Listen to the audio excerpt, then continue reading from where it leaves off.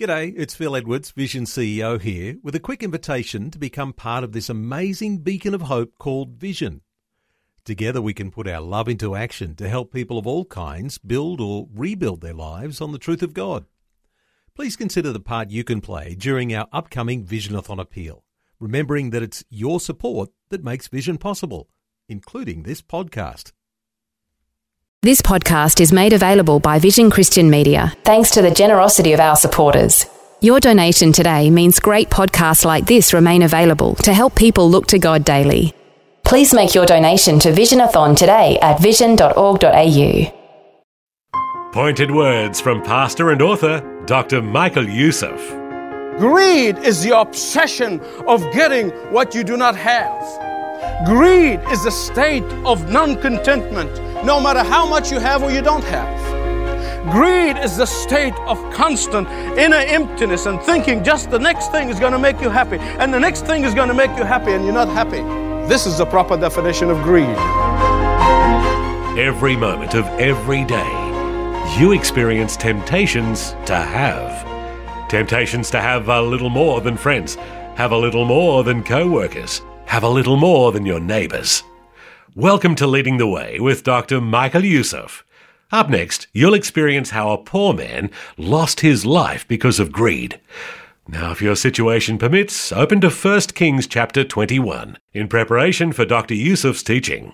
This quick reminder first, it's very helpful for our team to know how you connect with Leading the Way. So when you visit our website or speak to a ministry representative, mention how you most often watch or listen. Now though, join me in listening as Dr. Michael Youssef begins today's teaching time. The Bible tells us that there are even graver consequences to greed and covetousness. The Bible tells us that unbridled greed produces an unadulterated misery. That uncontrollable covetousness results from an unabating grief in life. That the fever of wanting more and more and more can only produce a perpetual pain and incompleteness and emptiness. And I could not think of a better example about what greed and covetousness and envy can do to a person and the consequences of it, as in this story of Ahab and Jezebel. And here in this story, in this juncture in our series, we confront a poor man, a simple man, but faithful man by the name of Naboth, the Jezreelite. He owned a small vineyard, a small piece of land, and the only problem is it butted up against King Ahab's garden of his summer palace. First, you need to understand what it means to own a vineyard for a Jew. For a Jew to own a vineyard is a big deal. And more than that, it was his inheritance. Just as the people of God came out of the desert into the promised land were given inheritance, you who believe in the Lord Jesus Christ have been given an inheritance that is yours for eternity. And just as Jezebel and Ahab have tried to take that inheritance from this man who refused, and even he died for it, you and I, under the command of God, to hold on to our inheritance in Christ, no matter who tells us to do what, no matter what pressure we have under us, no matter what difficulties we get into, that our inheritance is incorruptible and we must hold on to it until we see Jesus face to face. A vineyard was the very emblem of Israel itself. A vineyard was the very sign of fruitfulness to a Jew. In Isaiah chapter 5, God compares Israel to a vineyard. To own a vineyard in Israel is to possess the very symbol of the nation. But this poor Naboth, when his ancestors came from out of slavery into the desert, then into the promised land, part of their inheritance was this piece of land. And the only problem was that it was so close to King Ahab's garden. And Ahab felt incomplete without owning the whole of the surrounding land. I want you to hear me accurately and not to misunderstand me, please. Greed always makes you feel incomplete. Greed will always make you feel discontented. No matter how much you have or how much you don't have, you will feel incomplete unless you get more and more. And the more you get, the more incomplete you're going to feel. Ahab had enough knowledge of the Old Testament, the law of God. He had enough knowledge in his head not to cross that line, but not Baal-worshipping Gentile Jezebel, his wife. She didn't. Jezebel asked her husband Ahab, "What's wrong? Why are you sullen?" And you can almost hear the wimp blubbering, I asked Naboth the Jezreelite to sell me his vineyard, but he refused. So I'm eating some worm. Now Jezebel was a woman of action. Jezebel was a woman of determination. She made up for the weakness of her wimpy husband. And while the king had very little moral compunction because of his Jewish background and his knowledge of the law, Jezebel didn't. She had no morals whatsoever. She never let anything or anyone stand in her way. She was cold-hearted, and she would lie under oath, and everybody thought she was charming.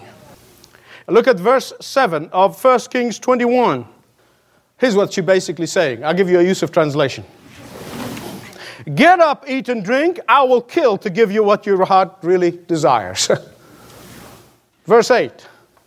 It shows you the determination which led her to forgery and hypocrisy and treachery. She forged a letter in the king's name, and then she stole his signet ring, and she stamped that letter. And when the media confronted her about all this, she said, "All I was doing is helping my husband to do the job that he was elected to do."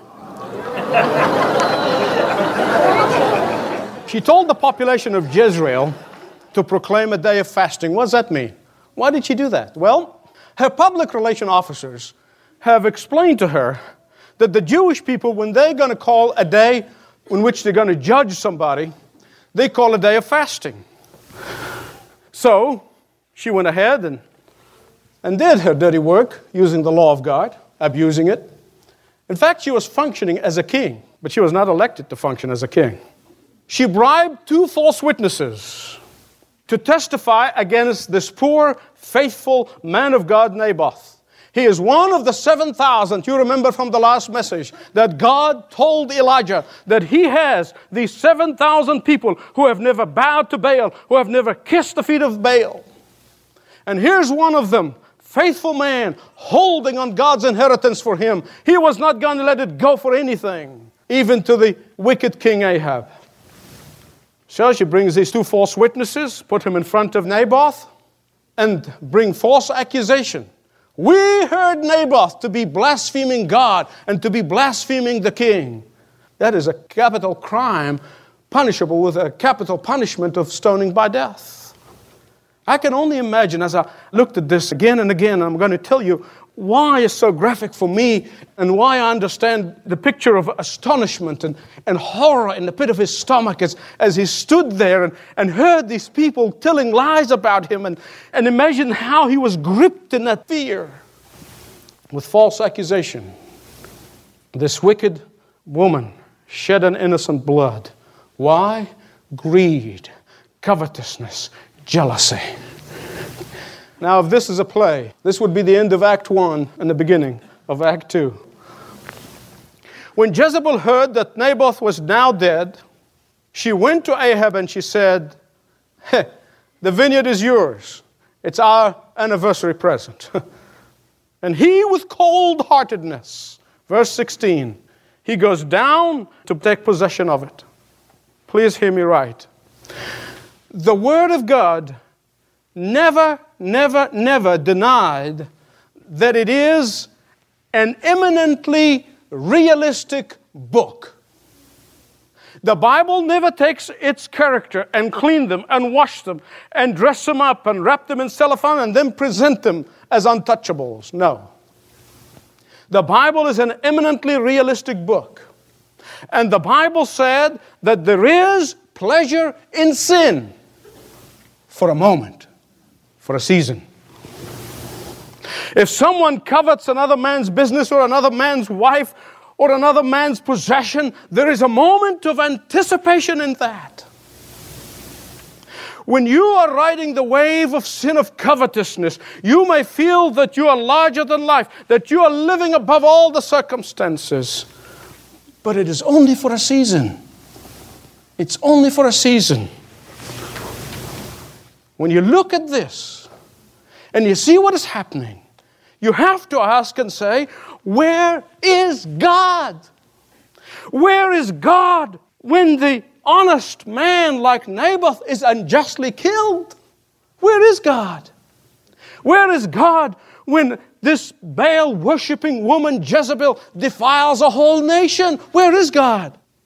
Where is God when a vacillating wimp like King Ahab can go to Naboth's vineyard and enjoy the fruit of his murder and greed? Where is God? It is a legitimate question, and it's a right question. In fact, this is the very question that the psalmist in Psalm 73 asked. In fact, he didn't only ask that question, he comes in and confesses at the end and he says, I've almost lost my spiritual footing. I've almost slept. I've almost forsaken God and my faith. He said, because he looked around and he saw the wicked seem to be getting away with their wickedness. And he saw that they were wearing their pride on their necks as a necklace and getting away with it. He looked around and he saw them blaspheming and mocking God, and they seemed to be getting away with it. Where is God in all of this? Listen carefully. God is there. And just because He is merciful, just because He is long-suffering, it does not mean that He is not just. Don't judge by appearances. Don't think that this life is all that is. Be patient and wait, and you will see the goodness of God. In 1 Kings chapter 21, verse 17, the word of the Lord came to Elijah the Tishbite, go down and meet Ahab, king of Israel, who rules over Samaria. God knew where he was. He said he's right there in Naboth's vineyard where he has gone to take possession. He knows what's happening. He knows what's going on. And Lord, what do I say to Ahab this time? He said, Elijah, you go down and tell him not to enjoy your vineyard too much. It's my own translation. You'll know what I mean. He said, don't enjoy it too much because the dogs that licked Naboth's blood is going to lick yours. Don't ever confuse God's patience as God's weakness or God's indifference or God's unfairness. Don't misjudge God, because God will always have the last word. Can you imagine how Ahab felt after he heard this message? Every time there's a dog that barks. Neighbor's dog bark. Woo! You must say to me, well, Michael, does God always execute judgment immediately like this? Usually not. Usually not. It is an exception that Adam is confronted by God in the garden. It is an exception that Cain was marked. It is an exception that David was confronted with his sin. It is an exception that Herod the Great died rotting inwardly because of the slaughter of the infants. It is an exception that Ananias and Sapphira dropped dead right in front of the apostles when they lied to them. These may be exceptions, but they are examples. They are examples, and they are enough to remind us that the consequences of sin can be immediate or be delayed. But make no mistake about it, no one will escape the justice of God. No one. God will always have the last word. Some of you may be so indifferent to the faith, and you never submitted your life to Jesus Christ. Says, when I'm getting old, I'll do that. Later on, I'll do that. And because you're blessed in your life, you don't see a need for believing, and you think you're getting away with it. But the voice of God speaking to you and saying, don't think my patience is going to be forever. You might think that you are getting away with your life of compromise, that you're getting away with your life of in the world and of the world, and then in church you'll be a different person. Don't think you get away with that. And because nothing happened to you, don't misjudge God. Don't be tempted to think that God doesn't care about your sin simply because nothing has happened yet. The Bible said that God commands all men everywhere to repent, for He has appointed a day in which He will judge the world by this man, Jesus Christ. Well, God is after His repentance. 1 Kings 22, verse 34, Ahab goes to the battle disguised, and then he gets shot in the battle. I don't know what your translation in your Bible said. There are no accidents with God. I guarantee you that arrow probably went all over town and came back and found a little spot and just, whoo! God said it. Please listen carefully to the details of the aftermath. It's an example of what God will do and can do. King Ahab tells the chauffeur, get out of the battlefield, take me out of here, I'm wounded. And he runs out of the battlefield, and the blood of his wound begins to flow into the chariot and the floor of the chariot. So after he was buried, the chariot gets washed in the pool in Samaria where the prostitutes were bathing. And there, the Bible said the dogs licked up his blood just as the Word of God said. God will always have the last word. You know, there's an irony here. And I am convinced the Holy Spirit, the author of the Bible, put it there so you can understand it, I can understand it. Ahab introduced the worship of Baal and compromise in the nation and brought in cultic prostitution to the nation of Israel. So the dogs licked his blood from the pool where the prostitutes of Baal were bathing. He had shed blood, the blood of Naboth, cried out to God, and his blood was shed. I want to tell you this, and I'm going to conclude. There are basically three judgments. There is an internal judgment that is between you and God. You judge yourself and come to God in repentance, and God will forgive you. But then there's an external judgment. External judgment when the consequences of your sins.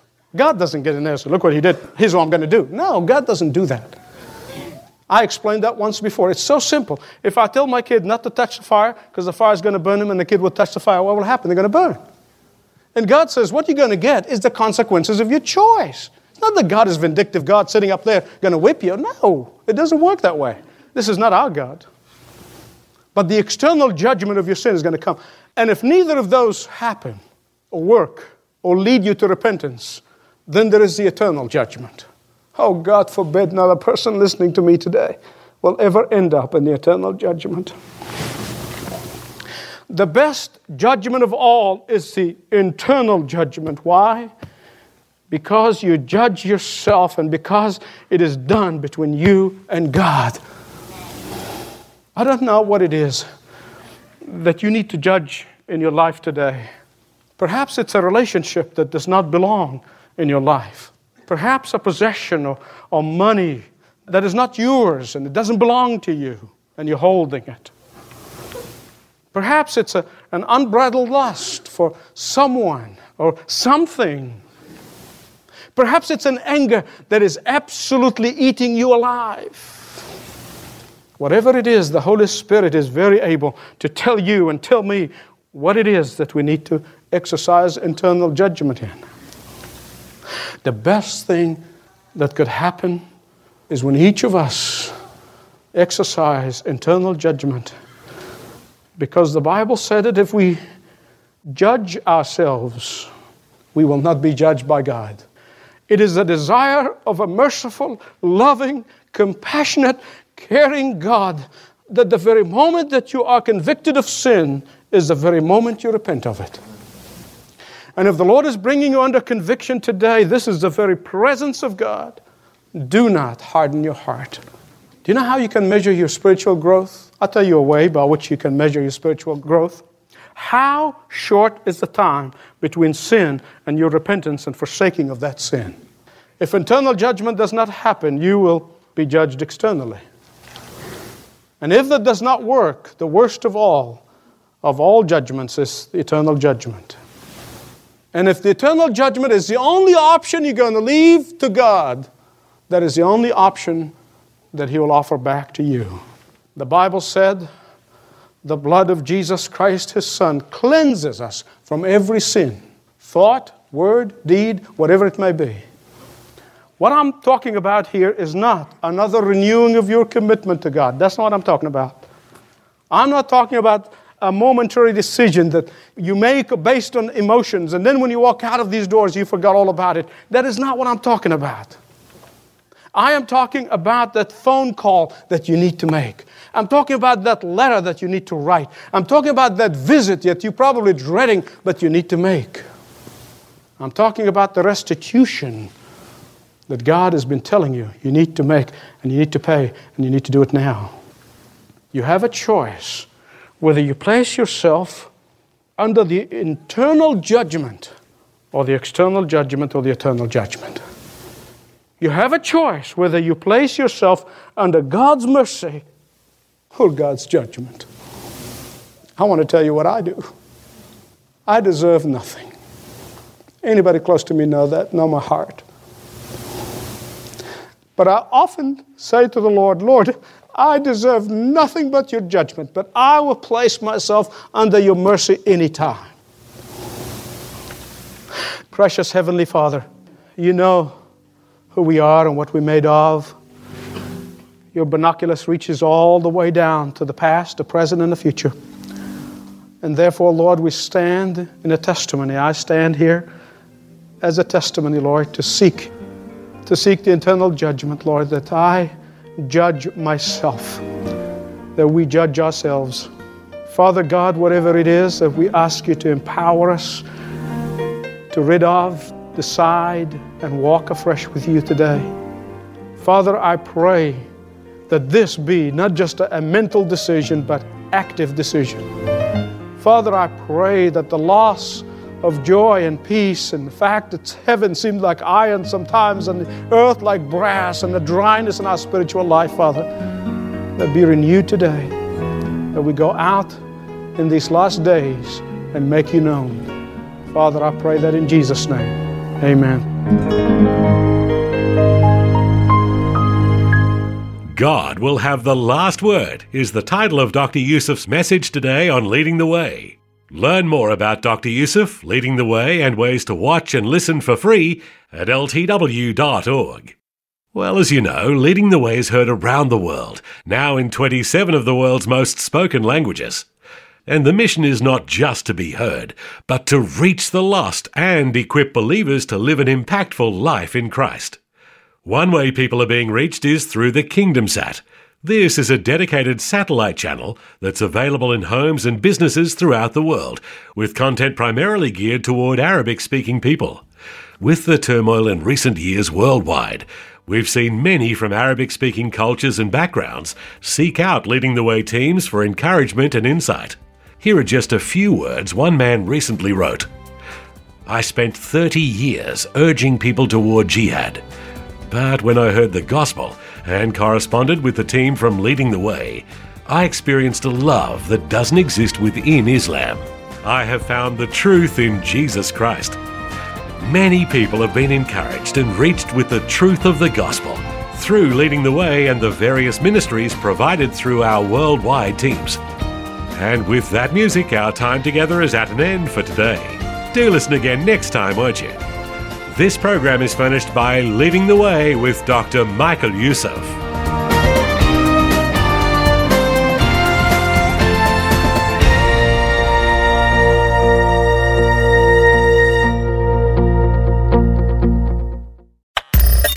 Thanks for taking time to listen to this audio on demand from Vision Christian Media.